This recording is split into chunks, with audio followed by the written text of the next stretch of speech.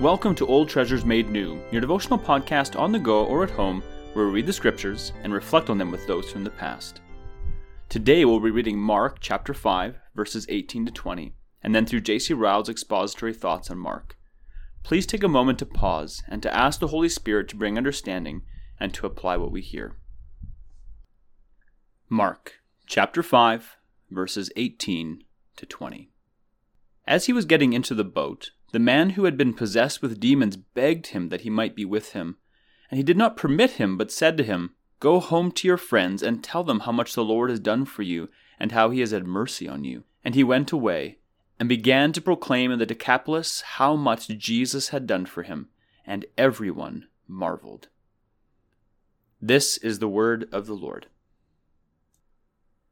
The after-conduct of those whom our Lord Jesus Christ healed and cured while on earth is a thing which is not often related in the Gospels. The story often describes the miraculous cure and then leaves the after-story of the person cured in obscurity and passes on to other things. But there are some deeply interesting cases in which the after-conduct of persons cured is described, and the man from whom the devil was cast out in the country of the Gadarenes is one. The verses before us tell the story. Few as they are full of precious instruction. We learn from these verses that the Lord Jesus knows better than his people what is the right position for them to be in. We are told that when our Lord was on the point of leaving the country of the Gadarenes, the man who had been possessed with demons begged him that he might be with him. We can well understand that request. He felt grateful for the blessed change that had taken place in him. He felt full love toward his deliverer. He thought he could not do better than follow our Lord and go with him as his companion and disciple. He was ready to give up home and country and go after Christ. And yet, strange as it appears at first sight, the request was refused. Jesus did not let him. Our Lord had other work for him to do. Our Lord saw better than he did in what way he would glorify God most. "Go home to your friends," he says, "and tell them how much the Lord has done for you and how he has had mercy on you." There are lessons of profound wisdom in these words. The place that Christians wish to be in is not always the place which is best for their souls. The position that they would choose if they would have their own way is not always that which Christ would have them occupy. There are none who need this lesson so much as believers newly converted to God. Such people are often very poor judges of what is really for their good.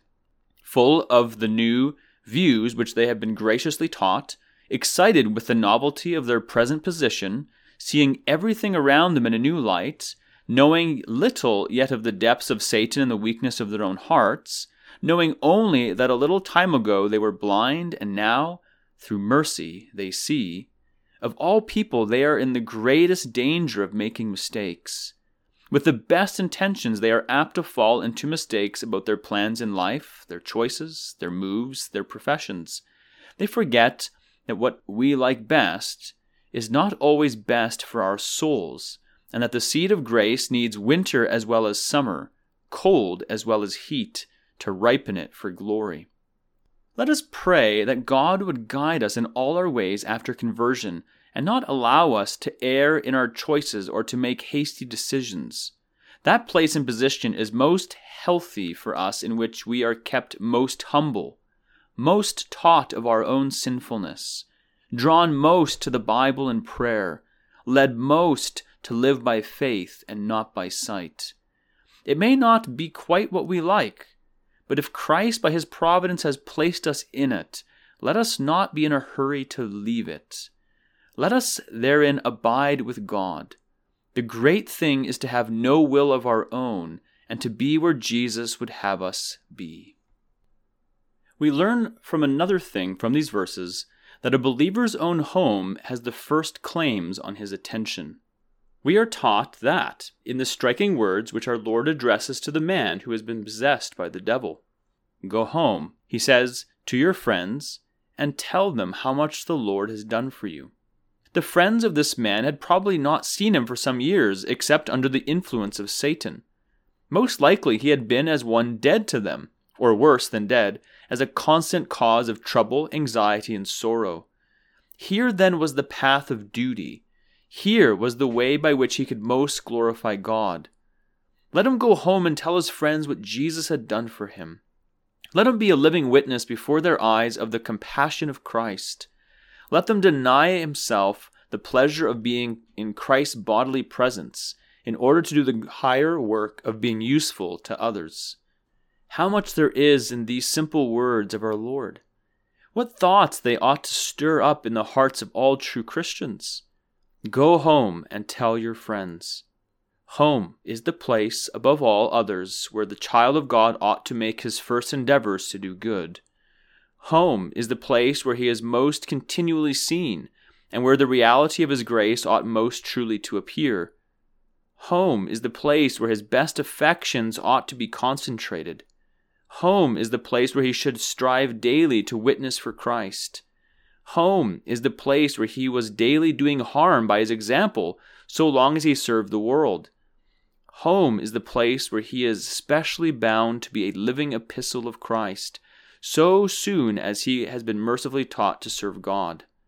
May we all remember these things daily. May it never be said of us that we are saints abroad, but wicked by our own fireside, talkers about religion abroad, but worldly and ungodly at home. But after all, have we anything to tell others?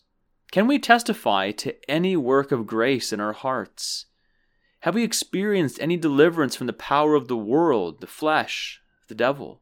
Have we ever tasted the graciousness of Christ? These are indeed serious questions. If we have never yet been born again and made new creatures, we can of course have nothing to tell. If we have anything to tell others about Christ, let us resolve to tell it. Let us not be silent if we have found peace and rest in the gospel. Let us speak to our relatives and friends and families and neighbors as we have opportunity and tell them what the Lord has done for our souls. All are not called to be ministers. All are not intended to preach, but all can walk in the steps of the man of whom we have been reading, and in the steps of Andrew and Philip and the Samaritan woman, John 1:41, 45, and 4:29. Happy is he who is not ashamed to say to others, "Come and hear what the Lord has done for my soul." Psalm 66, verse 16. That is the end of Ryle's expository thoughts for these verses. Let us carefully consider what we've heard today, and may the Lord be pleased to bring the growth for His glory.